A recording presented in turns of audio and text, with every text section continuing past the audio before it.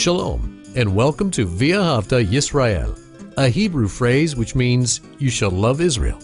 We hope you'll stay with us for the next 30 minutes as our teacher, Dr. Baruch, shares his expository teaching from the Bible. Dr. Baruch is the senior lecturer at the Zera Avraham Institute based in Israel. Although all courses are taught in Hebrew at the Institute, Dr. Baruch is pleased to share this weekly address in English. To find out more about our work in Israel, please visit us on the web at loveisrael.org. That's one word, loveisrael.org. Now, here's Baruch with today's lesson. The Bible reveals to us that God has given two ordinances to believers, baptism and the Lord's Supper. And it's this second one, known as the Lord's Supper, that we're going to focus in on tonight in this study. So take out your Bibles and look with me to the book of Matthew and chapter 26. The book of Matthew, chapter 26, and we're going to begin in verse 26. Now, this event is taking place on the eve of Passover, meaning the evening before, in the next morning, the Passover will take place. And when we speak of the Passover, we're speaking specifically about the sacrificing of the Passover lambs. And we know that Messiah, Paul tells us this in 1 Corinthians chapter 5, that he is our Passover. We know that he died at the same time that the lambs, on that same day that they were being sacrificed. And this confirms that he is the Lamb of God, just like John the Baptist said, the Lamb of God who takes away the sins of the world. We have mentioned that there are several different aspects of the Passover and the Feast of Unleavened Bread observance. And one had to do with a very special meal, a meal that the disciples ate with their rabbi, with Yeshua. Now, there was a tradition that on Passover, that 14th day of the first month, it was a fast day. We don't see this in the Bible, but we know it because the disciples ate this Last Supper. In Hebrew, that term, Last Supper, is referring to the phrase Seudah Mefseket, which means the ceasing, the stopping of eating before a time of fasting. And because this offering of the Passover was so significant that people, for a few different reasons, they would fast. It was a tradition among all of Israel to fast on this 14th day, to focus in on sacrificing the Passover lamb and everything related to it. So at sundown, this would have been 24 hours later from the meal that we're going to speak about tonight. 24 hours later, they would eat what's traditionally that Passover meal, which is eaten on the first day of unleavened bread, at the beginning of the 15th day of Nisan. Passover, when the lamb was slaughtered, is on the 14th day. The first day of unleavened bread is the 15th day. So it was in the evening, at the conclusion of the 13th, at the beginning of the 14th, which always begins at sundown. So it was on this night that Yeshua gathered his disciples. We talked about this. And we also mentioned that it was normal for men not to eat this with his family, but rather for men to eat it with their spiritual leader, so that that spiritual leader can go through the Passover Seder traditions and explain them. So on the next night, when each man would lead their family in the Seder, that they would have a greater understanding, that they would have been taught the night before some of the key truth concerning Passover and what these various elements meant, so that they would be better able to share it and understand it with their families. This is exactly what Yeshua did with his disciples, that he went through this meal. And we're coming to a very significant time in this meal And that's why I've invited you to take out your Bible and look with me to this chapter, chapter 26, and we're going to begin with verse 26, where it says, "But they were eating." And this means that they were in the process. As they were eating this meal, we find that something took place, that Yeshua took the bread, and this word for bread is a generic word for bread. It also includes unleavened bread. In other words, it also includes matzah. In fact, today in Judaism, before you eat matzah, you say the same blessing for eating bread, because matzah is a type of bread.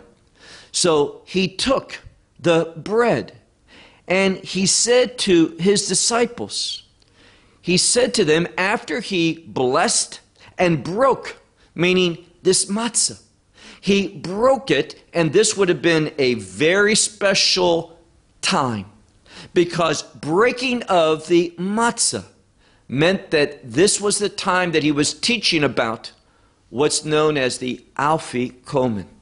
Now, the Afikomen is a Greek word, but it's very significant because this word also appears in what's known as the Haggadah. This is the little booklet that we read that takes us through the Passover Seder, the Passover order, that meal, what to do, what to say. And when we come time for this special piece of matzah, we call it by a Greek term, very unusual, Afikomen. What does that mean? It means, I have come. And this is what Yeshua is revealing to his disciples, that he is the Redeemer, Passover, the festival of redemption. He is the Redeemer, and that he has come to do this work of redemption. We'll see this in a moment. Secondly, we know something else. We know that this term, Afikomen, when it appears in Hebrew, we use a very different word. And that is the Hebrew word, tsafun. And tsafun means hidden. And what's the relationship between them? Well, by God's providence. When every Jewish family goes through the traditional Passover Seder, that meal, and the word Seder means order. When they go through this Passover meal, following that order, at the end of the meal, while they were concluding this important meal, the leader would take a piece of matzah that had been blessed, that had been wrapped up in a linen garment, that has been hidden, and he takes it out and he reveals it. He blesses it once more, he breaks it, and then he gives it to his disciples. This is exactly what Messiah is doing. So remember, in this traditional writing, we use the word Afikomen, the Greek word, which is very unusual to have a Greek word in a booklet that's in Hebrew. But then it has as an explanation this word that I mentioned, tsafun, which has to do with being hidden. And what do we learn from that? The fact that the Redeemer has come is hidden, unfortunately, to so many of our people. So look again, verse 26, where it says, "And Yeshua took the bread, he blessed, he gave it, he blessed it and broke it." And then it says, he gave it to the disciples. Now, if you look at this, in one Greek manuscript, it has it in the simple past form. But when you look at it in the Textus Receptus, what I'm using, it has it in the imperfect. And why is that so important? The Greek tense, known as the imperfect, speaks of something that has happened in the past. It's still going on, but it will not continue. It implies a change is going to happen. And what's that change? Yeshua instituted this night the Lord's Supper. He did it. But what's the change? Well, next, the disciples were going to be doing this. And now for 2,000 years, almost, we see that we are still observing the Lord's Supper, what he has instituted, but we, the believers, leaders, we are leading this Lord's Supper. So he broke it and gave it to the disciples, and he said, you take, and then notice this next word. There's a change. He has been using the word estheo for eating, a simple, a normal word, which just means eating. But now he uses a different form of that, highly significant. Why? Because this word for eating means eating out of dependence, because one has to. Most of the time we eat, we don't have to eat. We want to eat. We may be a little bit hungry, but so often in the Bible when it speaks of eating, it did so in regard to sharing fellowship. What we just talked about, breaking bread. It was to bring people together. And this is why one of the names for the Lord's Supper, very commonly spoken of, is communion. There's communion when we break bread together. There's that intimacy, that fellowship, that coming together. But here he uses this word, which has to do, normally when it's used in regard to animals eating. And animals eat because they have to. Some animals will go a significant amount of time without eating. Why? They don't have to. For example, I remember that I was at a zoo and I saw this alligator or crocodile. I can't tell them apart. And the attendant there said that he has not eaten for 4 months, and he may not eat for another 4 months. Why? He doesn't have to.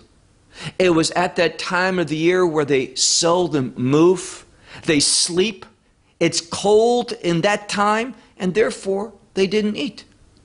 So animals eat, not for fellowship, not because of some social event, but rather because of a desperation. They're dependent. And that's why the Greek New Testament, it chooses, through the inspiration of the Holy Spirit, the writer of this gospel, Matthew's gospel, wrote down this word to imply that we are dependent upon receiving the Lord's Supper. Why? Because of what it symbolizes, and we'll come to that in a moment. So he says, take, eat, this is my body. This is the significance. This bread represents, it's symbolic. It speaks to, it teaches our absolute dependence upon receiving him.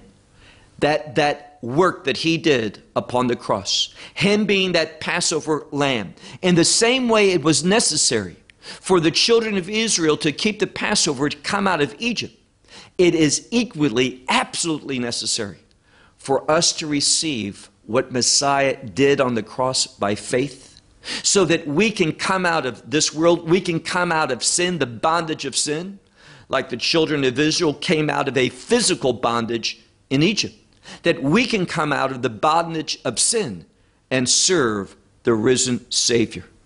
So he says, take, eat, this is my body. Look at the next verse, verse 27. And he took the cup, and he blessed it, and he gave it to them. Now, in another gospel, it's more precise. We are told that this is the cup after the supper. Why is that so important? Because there's 4 cups in a ceremonial way with great significance that the people who took part in this meal, on a typical Passover Seder, although this is the teaching, the night before, when the teaching is done to help the leader understand what he needs to say and what he needs to convey the next night.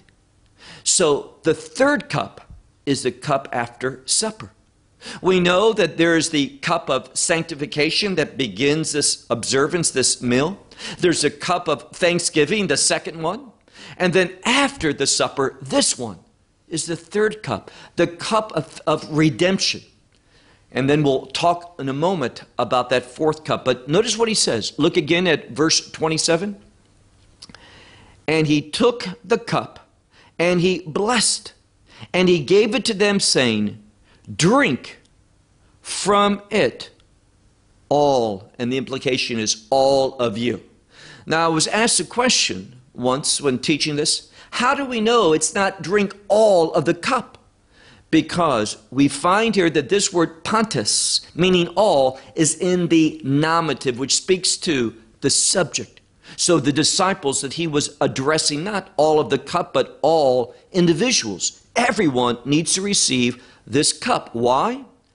For this is my blood.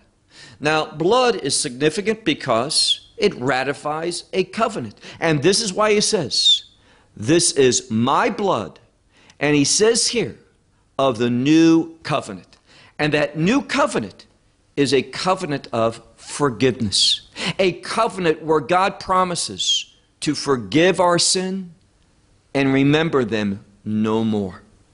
So it's not a surprise that on the eve of Passover, foreshadowing what he was going to do by giving his body and shedding his blood, pouring out his life on Passover at the time that the lambs were sacrificed, that he would speak about redemption, because Passover is the festival of redemption.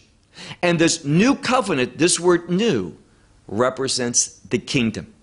For example, a new covenant is a kingdom covenant. When John in the book of Revelation looked at the new Jerusalem, not the Jerusalem currently, but the new Jerusalem, he says, behold, all things are new. And it's the newness of this final state of the kingdom of God. So when he says the new covenant, he's speaking about the kingdom covenant. And he says, concerning many, it has been poured out. Now, this word many is probably a reference to the Hebrew parallel word harbe.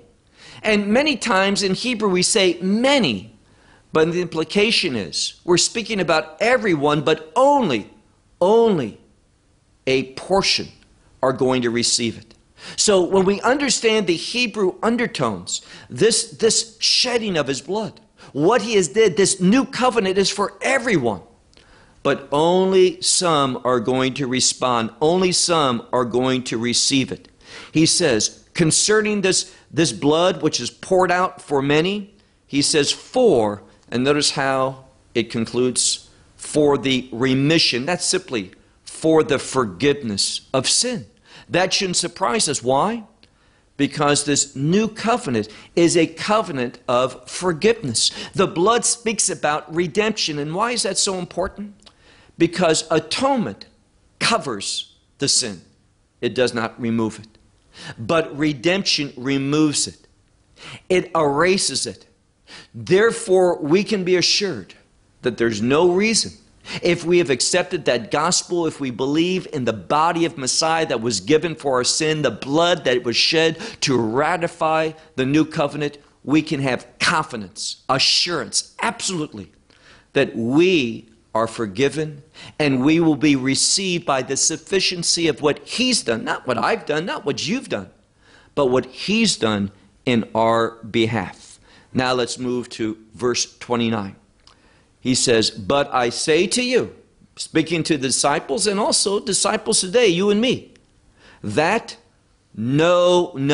Now it's a double negative, two different words. And a double negative in Greek emphasizes the no. And sometimes we translate it as never. So he says, I say to you that never will I drink from it now. From what? From this fruit of the vine. See, that's how this wine was spoken of. The fruit of the vine. And he says, no, I'm never going to drink of this cup, this fruit of the vine, until, notice what he says, I'll never do it until, middle of verse 29, that day when, and this means whenever the Father deems proper, whenever I will drink with you. And this is emphatic. And why is that important? Because this term with you, I've shared with you before. The word with emphasizes redemption. It is because of redemption that we can be with God, in His presence, that we'll be with Him in the kingdom of God. So the term Emmanuel, God with us, referring to Messiah, is seen in Judaism as the redemptive name of Messiah. His name at the time of his Brit Milah, his circumcision, we all know, Yeshua, Jesus, meaning Savior, salvation, that He's going to save us from our sins. How does He do that? Through redemption. So we read in this passage, He says, until that day when I drink of it anew with you in the kingdom of my Father. Now, remember, we are told by tradition there are the Arba Kosot, 4 cups of wine. I mentioned what they were. They are the cup of sanctification that begins it. There's a cup of thanksgiving. The 3rd cup that Yeshua used in regard to the blood that produces redemption. The 3rd cup, the cup of redemption. And the 4th cup, this is what He's referring to. He says, I'm not going to drink this 4th cup until when? I drink it with you, those who have been redeemed. Where? In the kingdom of my Father. And you know this 4th cup, what it is? Kos Hallel, which means the cup of praise. When we all praise God with Yeshua for that eternal redemption that we have received. Verse 30. And they sung a hymn. This is the word for they praised. And this refers to these group of psalms. Psalm 113 through 118. And also 136. That consists of this group of psalms of Hallel, of praise, that are commonly said. So at the Passover meal, we read this group of psalms. That's what it's referring to. When they had finished praising, when they had sung a hymn, they went out to where? They went out to the Mount of Olives. And that Mount of Olives, obviously, is very significant for Messiah. Olives, oil for anointing. And that word Messiah means the anointed one. There is a very important connection between the Mount of Olives and Messiah. And that's why it is also known, the Mount of Olives, as Har HaMashiach in Hebrew, the Mount of the Anointing. Notice what happens. They go out to the Mount of Olives, and we read, look now to verse 31. Then Yeshua says to them, to the disciples, all of you will stumble because of me this night. Now, this word for stumbling can mean to be offended, meaning that they are going to deny, they are going to pull back from being a disciple. And he says they're all going to do it this night. And he's basing it upon Scripture. Look on at verse 31. For it has been written, I will strike the shepherd, and the sheep of the flock will scatter. So this is prophecy from the book of Zechariah. And he's saying it's going to be fulfilled because I'm the shepherd. I'm going to be arrested, and I'm going to be betrayed. I'm going to be charged and ultimately crucified. And because of this arrest and what's going to happen, you all are going to be offended. You are going to scatter. You are going to stumble in your faith. He's prophesying this. But notice what he says in verse 32. But after I am risen. And this word for risen, literally, it says, after I have been raised, meaning this. It points to him being raised, and obviously, it is God the Father that raised God the Son. So he says, after I have been raised, I will go before you into the Galilee. Now, the word Galilee comes from a word. The Galilee mountains are kind of rolling mountains. But this word Galilee also represents revealing something. It's like unrolling a scroll and being able to gaze upon it, read it, and get revelation. So frequently the term Galilee is used for revealing. And therefore, Messiah is saying, you can be assured of what I'm saying. I'm going to be raised from the dead. That implies he's going to die. He's going to die on Passover at the time that the lambs are slaughtered. So he says, I will go before you to Galilee. And notice who has to speak. Verse 33. But Peter answered, he said to him, if even all should be offended, all should stumble because of you. And he says, never, a very strong word. I never will stumble. I'll never be offended. But Yeshua says to him, truly, so important, truly I say to you, in this night, not over the next few years, not over some long period of time, but he says, but truly I say to you this night, before the rooster sounds, 3 times you will deny me. But notice what happens. Peter says to him, Peter doesn't accept the words of Messiah. He's doubting. And he says, Peter says to him, even if it's necessary for me with you to die. And he uses the same phrase, no, meaning never will I deny you. And all the disciples, likewise, they were saying. No one thought of those disciples that they would deny him. But we know in just a few hours later that they were going to go out from this place, that upper room. They were going to leave the city of Jerusalem. They would cross over the Kidron Valley, and he was going to have them pray. Pray that they do not stumble, that they do not fall into temptation, that they do not deny him. But they weren't willing to watch even for 1 hour. They were not willing to go to prayer, to do this night watch with him. They did not know the significance of the hour. And let me conclude with this. It is only when we take everything that Yeshua said. Where do we get that? From the Scriptures. It is only when we take all the Word of God, take it seriously, apply it to our life, implement it, watch, as he says, watch, for these last days that are approaching. Only then are we going to be faithful, that we're going to stand for truth, and we're going to have a praiseworthy testimony. That is my hope for each of us. That's why we have these broadcasts. I'll close with that. Shalom. Well, we hope you will benefit from today's message and share it with others. Please plan to join us each week at this time and on this channel for our broadcast of loveisrael.org. Again, to find out more about us, please visit our website, loveisrael.org. There you will find articles and numerous other lectures by Baruch. These teachings are in video form. You may download them or watch them in streaming video. Until next week, may the Lord bless you in our Messiah Yeshua, that is Jesus, as you walk with him. Shalom from Israel.